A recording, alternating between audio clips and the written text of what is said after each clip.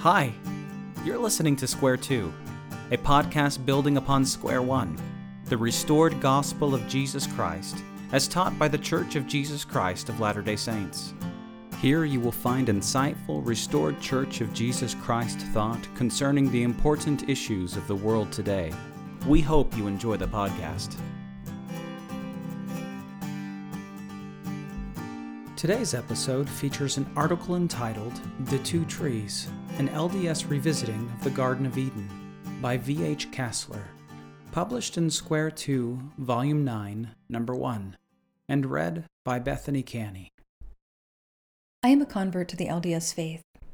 I say this in preface because my journey to that faith has been suffused with soul-wrenching questions about the divine nature of women. It is very difficult to be raised in one of the Abrahamic faiths, Judaism, Islam, and Christianity, as I was, and not come away with some fairly unpleasant conclusions about women. Depending on the religion and sect involved, one may be taught that the first woman was feeble-minded or a murderess, and that all her daughters are marred by that fact, that a woman's body is unclean, that God meant women to submit to their husbands and, in general, be subservient to men, and that divinity is male and male alone. Of course, echoes of such teachings can be found in other faith traditions besides the Abrahamic as well.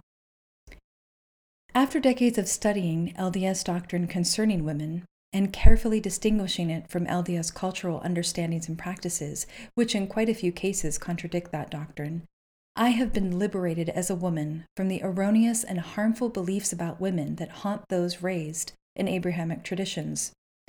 How remarkable, and in some senses ironic, it still seems to me to have experienced women's lib by conversion to Mormonism. How utterly right it feels for this feminist to be a member of the LDS Church.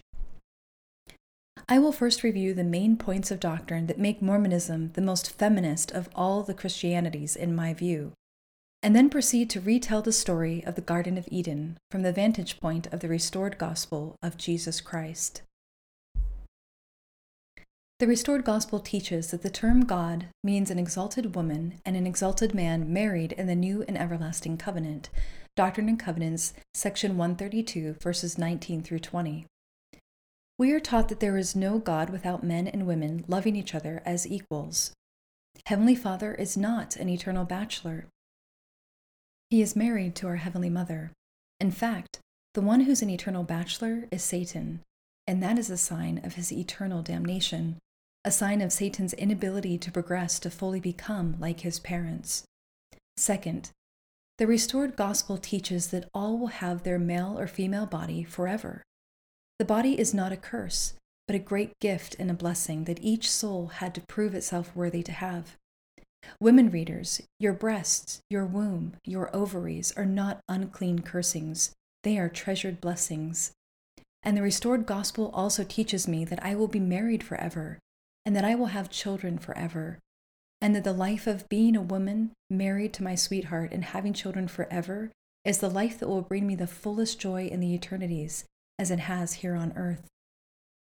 Third, LDS doctrine teaches that men and women are equals before the Lord and before each other. Equal does not mean identical. For example, there are no two men who are identical, and yet they stand as equals before each other and before the Lord. Can we imagine an understanding of equality that means that a man and woman, though different, can be equals before the Lord and before each other? That is the vision of equality that the restored gospel teaches. Elder L. Tom Perry, an apostle of the LDS Church, perhaps expressed this most eloquently in 2004. Quote, "There is not a president and a vice president in a family. We have co-presidents working together eternally for the good of their family. They are on equal footing. They plan and organize the affairs of the family jointly and unanimously as they move forward." End quote. And Elder Earl C. Tingey has taught, quote, "You must not misunderstand what the Lord meant when Adam was told he was to have a helpmeet. A helpmeet is a companion suited to or equal to us. We walk side by side with a helpmeet, not one before or behind the other. A helpmeet results in an absolute equal partnership between a husband and a wife. Eve was to be equal to Adam as a husband and wife are to be equal to each other." End quote. What an incredible vision, especially for a Christian denomination, many of which believe in some type of doctrine of submission of wives to husbands. The LDS do not preach submission of wives. In my opinion, we cannot fully understand this revolutionary doctrine of the LDS Church unless we go back to the story of the Garden of Eden. It is my belief that misinterpretations of the Garden of Eden story have caused profound mischief among God's children and great heartache and even destruction. To clear the waters downstream for our day, we must start with the original spring, and that is the story of our first parents. Let us start with 3 main points of difference in the telling of that story from the vantage point of the restored gospel, before delving into the story in great detail. Number 1.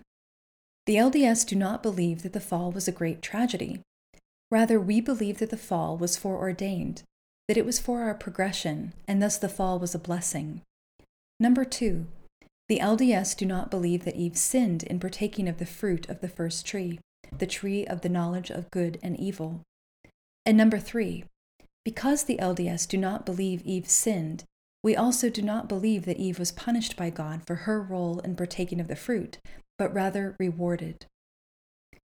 The great plan of happiness devised for the children of God mandated that they leave their heavenly home, receive a mortal body as a blessing, enter into full agency by being separated from God, and then return once more to their heavenly home to be judged for how they used their agency. That is, the plan was to be a great round, if you will. It would take us from our heavenly home, and if we walk that path well, the plan would bring us back to our heavenly home, now much more like our heavenly parents, with much more knowledge, a fuller agency, and a desire to choose the right. In short, with so much more than we ever could have acquired if we had stayed in heaven with a pale or dilute version of agency. Only the children could choose to leave their heavenly home and effect a separation from their divine parents. Our heavenly parents could not force their children to leave. That choice could only be the children's. And so each soul was asked to decide. And we know that many did not accept the plan of happiness, and thereby chose and caused their own form of separation. For those who did accept, the stage for the great journey had to be created, and so a world and a garden were formed. And the opening scenes of the great saga of God's children, into the garden were placed 1 son and 1 daughter of God, and 2 trees. 2 persons, 2 trees. Each tree represented an important doorway along the journey of the great plan. The first tree, the tree of the knowledge of good and evil, symbolized the doorway leading from heaven, with its accompanying earthly ordinances of entering mortality with a mortal body, gaining full agency, and having the light of Christ awakened within. Remember the meaning of the term ordinance from the LDS Handbook, Volume 2. Quote, "An ordinance is a sacred physical act with symbolic meaning." End quote. Pregnancy, birth, lactation are all ordinances then. The second tree, the tree of eternal life, symbolized the doorway back to our heavenly home, with its accompanying ordinances of salvation and exaltation. We are much more familiar with referring to baptism, confirmation, sealing, and so forth as ordinances. However, it is worth pondering that there are ordinances associated with accepting the fruit of each of the 2 trees. This understanding sheds new light on the question of why Eve was created second. In my former religious tradition, Eve's being created second was interpreted as showing that Eve was derivative of the more fully human Adam, he who was closer to divinity because he himself was no derivative. This interpretation implies, in course, that men are naturally rulers over women. However, if we assume, as LDS doctrine teaches, that men and women are equals, this cannot be a correct explanation. To approach a more correct explanation, let us build upon what we already know. Understanding that there are important ordinances associated with the fruit of each tree, a further proposition may be advanced.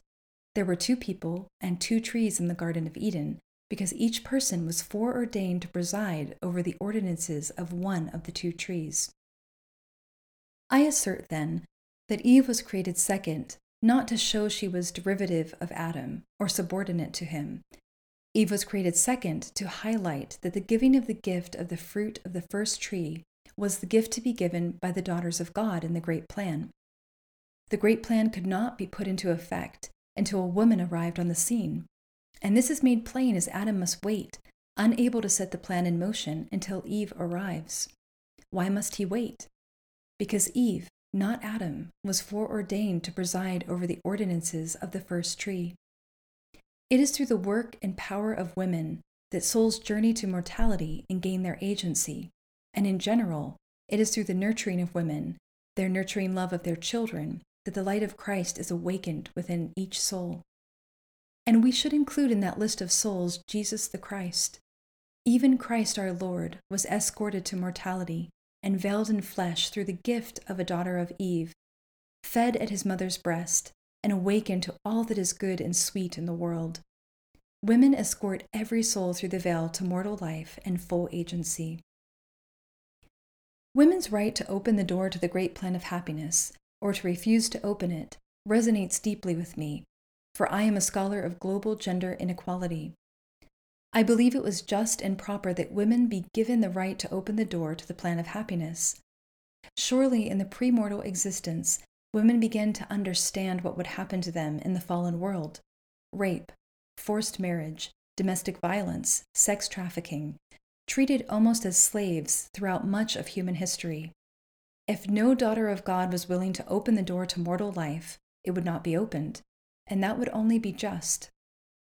It is also interesting to think that even Adam, who was created physically before Eve, entered into full mortality and full agency only by accepting the gift of the first tree from the hand of a woman. In a sense, Adam himself was born of Eve. She opened the door for Adam, for he could not open it for himself. If Eve was foreordained to give this gift as her stewardship in the great plan, then she did not sin, and that is LDS doctrine. As Elder Dallin H. Oaks, an apostle of the LDS Church, has said, quote, "Some Christians condemn Eve for her act, concluding that she and her daughters are somehow flawed by it. Not the Latter-day Saints. Informed by revelation, we celebrate Eve's act and honor her wisdom and courage in the great episode called the Fall." End quote. An elder, now President Russell M. Nelson, has stated, quote, "We and all mankind are forever blessed because of Eve's great courage and wisdom. By partaking of the fruit first, she did what needed to be done." End quote. President Henry B. Eyring has expressed, quote, "Eve helped her family see the path home when the way ahead seemed hard. You have her example to follow. By revelation, Eve recognized the way home to God." End quote. We believe that our heavenly parents, and also all the rest of God's children, were happy and grateful that Eve was brave and faithful enough to open that door and offer her gift. Eve believed the promise of our Christ, believed that Christ would overcome sin, sorrow, suffering, and death, which are the enemies of the mothers of the souls of God's children. What incredible faith that must have taken! We were not weeping in heaven as Eve partook of the fruit of the first tree. We were shouting with joy. Eve, then, was not the worst among women. Eve was the best among women. She was the most courageous, the most full of faith. It was also right, then, that the first mortal being that the resurrected Jesus showed himself to was not a man, it was a woman. Jesus' performance of the atonement repaid Mother Eve's faith in the plan, her courageous opening of the door represented by the first tree. It was no accident that the successful fulfilling of the promise of the atonement was announced first to a daughter of Eve. We also shouted with joy, I suggest, when Adam hearkened to Eve and accepted the fruit of the first tree from her hand. Only when both had partaken would the portal be fully open for all of God's worthy children to walk the great round of the plan of happiness. I would go further and assert that Adam's hearkening to Eve and his acceptance of the gift of the fruit of the first tree from her was no capricious, spur-of-the-moment decision, but rather the fulfilling of a covenant made by Adam in the premortal existence to do just that. I believe that in the premortal existence, those of us who accepted the plan covenanted to hearken to Eve and her daughters as they offered the ordinances of the first tree to all who proved worthy, and to accept the fruit of the first tree from them so that we might start our journey. For the daughters of Eve, their stewardship over the ordinances of the first tree constitutes their apprenticeship to their heavenly mother, so that by fulfilling that stewardship honorably, they may grow to know as she knows and to become as she is. If Eve was courageous and wise, if she was fulfilling the stewardship she had been foreordained to fulfill, why did God curse Eve? Did God curse Eve? We know that the ground was cursed for the sake of Adam and Eve. Is this a cursing of Adam and Eve? In the teachings of the LDS Church, we do not believe that that was a curse meant to punish them. It was a curse meant to start that great law of opposites that undergirds agency, virtue and vice, pleasure and pain, light and darkness, truth and lies. 2 Nephi chapter 2, verses 11 through 13. If one of the central elements of the great plan of happiness is a test of agency, then only in the context of opposites and opposition could agency be truly tested. Eve was also told she would labor in childbirth. Was this a cursing of Eve? Again, from the LDS perspective, absolutely not. To have children, to be able to fully give the gift of Eve, is one of the most soul-satisfying parts of a woman's life that she will either experience here or in the hereafter if circumstances have prohibited it here. But what of the third curse that has been used for millennia to justify the subordination of women? After the above statements about the ground and childbearing are made, the King James Version of the Bible states that Eve, ostensibly as part of some punishment, was told by God that Adam would rule over her. Since we know Eve not only did not sin, but was courageous and wise in the garden, this makes no sense. Do the LDS believe that God told Eve that Adam would rule over her? Actually not. Elder Bruce C. Hafen, a 70 in the LDS Church, says, quote, Genesis chapter 3, verse 16 states that Adam is to rule over Eve, but over in rule over uses the Hebrew bet, which means ruling with, not ruling over. This concept of interdependent equal partners is well grounded in the doctrine of the restored gospel, end quote. So the LDS alone, among all Christian religions, assert that not only did Eve not sin, but she was rewarded for her courage and wisdom. And God was assuring her in this passage of Scripture that just as she admirably fulfilled her role in the great plan of happiness, that Adam would step up to the plate and would successfully perform his role in the great plan of happiness, and that would entitle him to rule with her. This is absolutely revolutionary and astounding doctrine among all the Christianities. What gift will Adam give to God's worthy children to further the great plan? The LDS believe that Adam and his sons will give the gift of the fruit of the second tree to the children of God, those who are worthy to receive it, just as Eve and her daughters give the fruit of the first tree to all who are worthy to partake of it. The fruit of the second tree represents the ordinances of salvation and exaltation administered by the sons of God. Just as the doorway through the veil into this life is administered and guarded over by the women, the daughters of God, so the doorway through the veil that brings us home is administered and guarded over by the sons of God. And those of God's children that have accepted the gift of the second tree from the hands of the sons of God will pass through that veil and back to that celestial home where they will have the opportunity to be reunited with their parents once more. Adam covenanted premortally to hearken to Eve, and in fulfillment of that covenant, he did hearken and received the fruit of the first tree in the garden. After that momentous step had been taken, Eve, now mortal, is then asked by God to covenant to hearken to Adam in accepting the fruit of the second tree. She made that covenant. We would be remiss if we did not see that in addition to 2 people and 2 trees in the Garden of Eden, there were 2 stewardships, 2 covenants to hearken, 2 hearkenings, 2 gifts given, and 2 gifts received.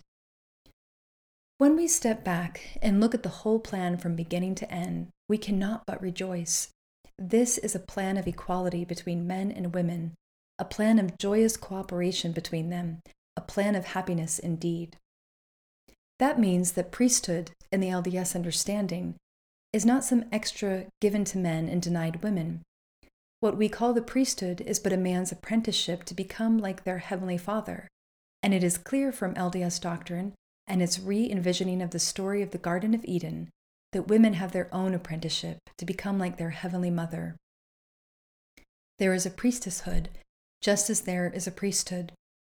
The priesthood is the eternal power and authority of our Heavenly Father, according to church manuals. That means we can safely assume that the priestesshood is the eternal power and authority of our Heavenly Mother. The ordinances, and they are ordinances, of body and of agency, to wit, pregnancy, childbirth, lactation, these spiritual ordinances of the first tree are not less powerful or spiritual than the ordinances of the second tree. Women have their own godly power. United in the new and everlasting covenant of marriage, the priesthood and the priestesshood comprise the priesthood, which is the combined full power and authority of God, our heavenly parents. This is the source of all divinity. Some have erroneously felt that since men preside in the church, that somehow that means that men are to rule over women and families here and in eternity. Nothing could be further from the truth. The restored gospel helps us see that the church is intended to be the gift that the sons of God give to the family and the plan of happiness, just as the daughters of God give a great gift to the family. The church, then, is but an auxiliary to the family, which stands above the church in the eternal plan. Elder Jeffrey R. Holland, an apostle of the LDS Church, has said, quote, "There might be wards and stakes in heaven. I don't know anything about them. Or there may well be some other organization that we don't know much about. What we do know will exist in heaven is families. And most of what has been revealed about our afterlife, our eternal life, our celestial life, focuses on family organization." End quote. The family is the divine organization, and we know from LDS doctrine that in the family, women and men role as equals. President James E. Faust of the First Presidency of the LDS Church said, quote, "Every father is to his family a patriarch, and every mother a matriarch as co-equals in their distinctive parental roles." End quote. Notice the drumbeat again of equality between men and women. What this re-envisioning of the Garden of Eden tells us is that the central drama in all societies isn't treaties and wars and the price of oil, or how the stock market is doing. The central drama of our mortal existence in the great plan of happiness is male-female relations. Think of the great lesson taught in Jacob chapters 2 and 3. Jacob states that the Nephites, who have the gospel and a temple and prophet and ordinances and scriptures, will be destroyed, while the Lamanites, who have none of these blessings, will be saved. How is this to be understood? Jacob explains the key attribute that the Lamanites possess that the Nephites apparently do not share. Quote, "Behold, their husbands love their wives, and their wives love their husbands, and their husbands and wives love their children." Jacob chapter 3, verse 7. This is a crucially important lesson for us today. A society where love and equality between men and women have withered and died cannot live the gospel of Christ. You might as well start over and not let any further souls be born into such a society. In a very real sense, the situation of women is a barometer of how near death a civilization is in the eyes of God. Jacob's teachings suggest that a society where the husbands love their wives, the wives love the husbands, the parents love the children, and the children love the parents is the bedrock of the gospel. God can always send angels and call prophets and uncover gold plates, etc., if need be, to help such a people obtain the gospel in its fullness. But the bedrock must be there first. That means that gender equality is not some politically correct ideal or a maraschino cherry placed last atop the Zion sundae. Gender equality is at the very heart of Zion. For that is how our Heavenly Father and Heavenly Mother live. I remain a steadfast member of the Mormon Church because for the first time in my life, I understand why it is not a curse to be born a woman, and how it can be said with a straight face that men and women stand before God and before each other as true equals. I understand now that women are that they might have joy. 2 Nephi chapter 2, verse 25. And, odd as it may sound to some, I believe that one of the most profoundly feminist acts one can commit is to share the restored gospel of Jesus Christ with others. The restored gospel not only restores right relations between man and God, but right relations between men and women, making it the strongest, most progressive force for women in the world today.